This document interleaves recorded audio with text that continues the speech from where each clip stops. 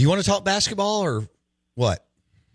That's fine with me. I'm excited about basketball. At the end, the ladies dropped the game last night. That was disappointing. And Vanderbilt obviously is a more improved team. But, I'm eager to see what Chris Jans and his group do. And maybe a similar situation to last year, because you're kind of front-loaded a little bit on the SEC slate. And so you might stumble out of the gate a little bit and still have a really successful year. But True. If they can find a way to get a couple of wins here early, watch out. I think this team's capable of some big things, especially now that Tolu's back. Yeah, no, I was there Sunday, and it was so good to see him back, Steve. He was having fun. I thought he moved around so well. And, in the second half when he was down there on the left post, went under the goal, finished on the right side, on the right block, and got the three-point play. That told me just his footwork and the way he was moving around. How about this? I didn't think he was going to move around that well. Did you?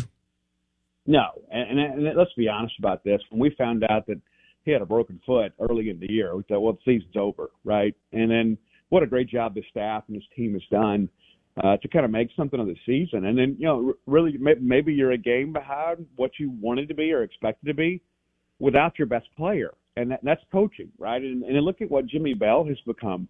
It's a guy that averaged 4 points a game throughout his career, and he's become a very serviceable, 5 guy. So now you've had the benefit of him getting all these game reps to go along with Tolu Smith coming back. And so I think it makes State even more formidable. I think that's the silver lining in all of this is the development of Jimmy Bell under Chris Jans' direction. No, I think they did. The staff's done a great job with him. Steve Robertson, 247 Sports, Gene's page on the Farm Bureau Insurance guest line. I'm interested to see. He did a lot of substituting during this, whatever it is, 13-game, 14-game stretch. And I wonder if he wants to kind of dial that back, Steve, and land on like 8 or 9 players. How do you see it? Well, I think it's going to depend on matchups. You're going to have some opportunities to go small and opportunities to go big. It's kind of dependent on what their personnel looks like, too. And so, I think the fact that you've had the 15-game non-conference schedule, you kind of know who you are now, right? You kind of understand.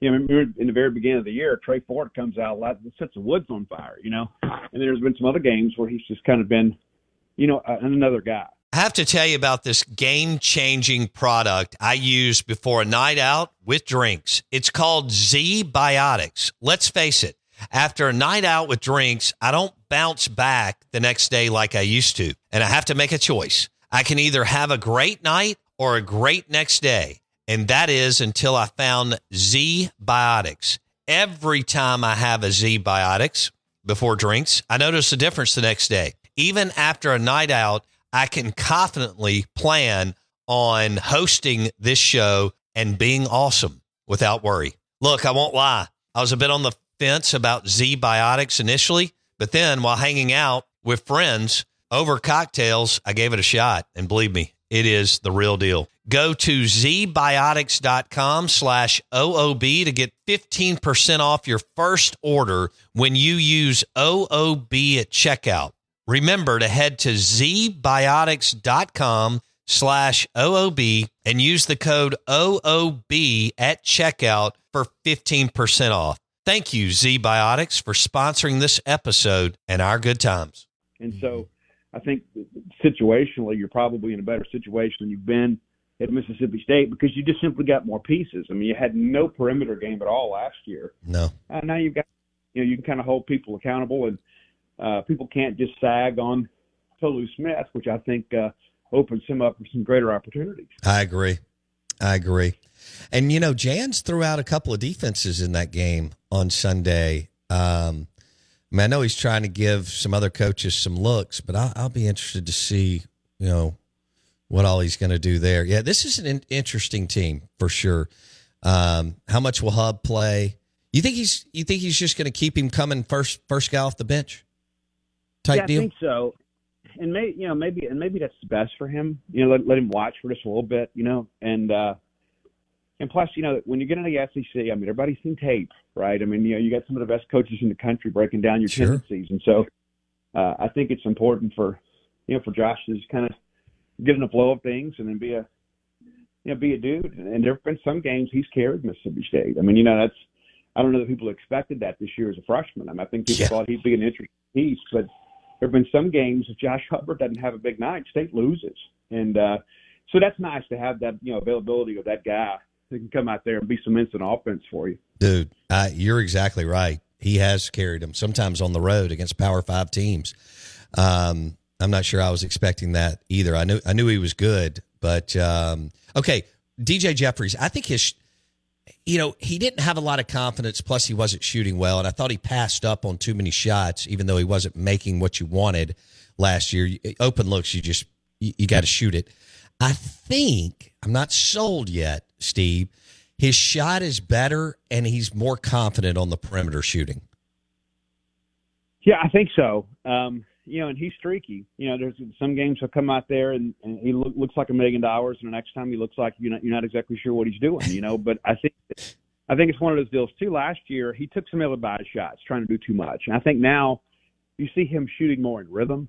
And I think that he is maybe found a sense of himself. I think maybe last year, because you struggled so much with the perimeter game, I think he felt like, hey, look, I'm going to do my best to kind of step it up and give us, some perimeter stuff. And it didn't always work out, but I do think he's playing more within himself. And when he's good, Mississippi State is really good. It's like you make some contributions, but when he has a big night, Mississippi State typically has a really big night. No doubt. I mean, it's Shaq Moore too, but I agree. I mean, DJ, when he gets up around 10 points and some things are going, I mean, I understand his perimeter defense, but I agree with, man, if he can add some juice on the offensive end, boy, does it open it up for Hub and Tolu and some others. All right, man. Is the site going to be kicking this weekend with all kinds of stuff?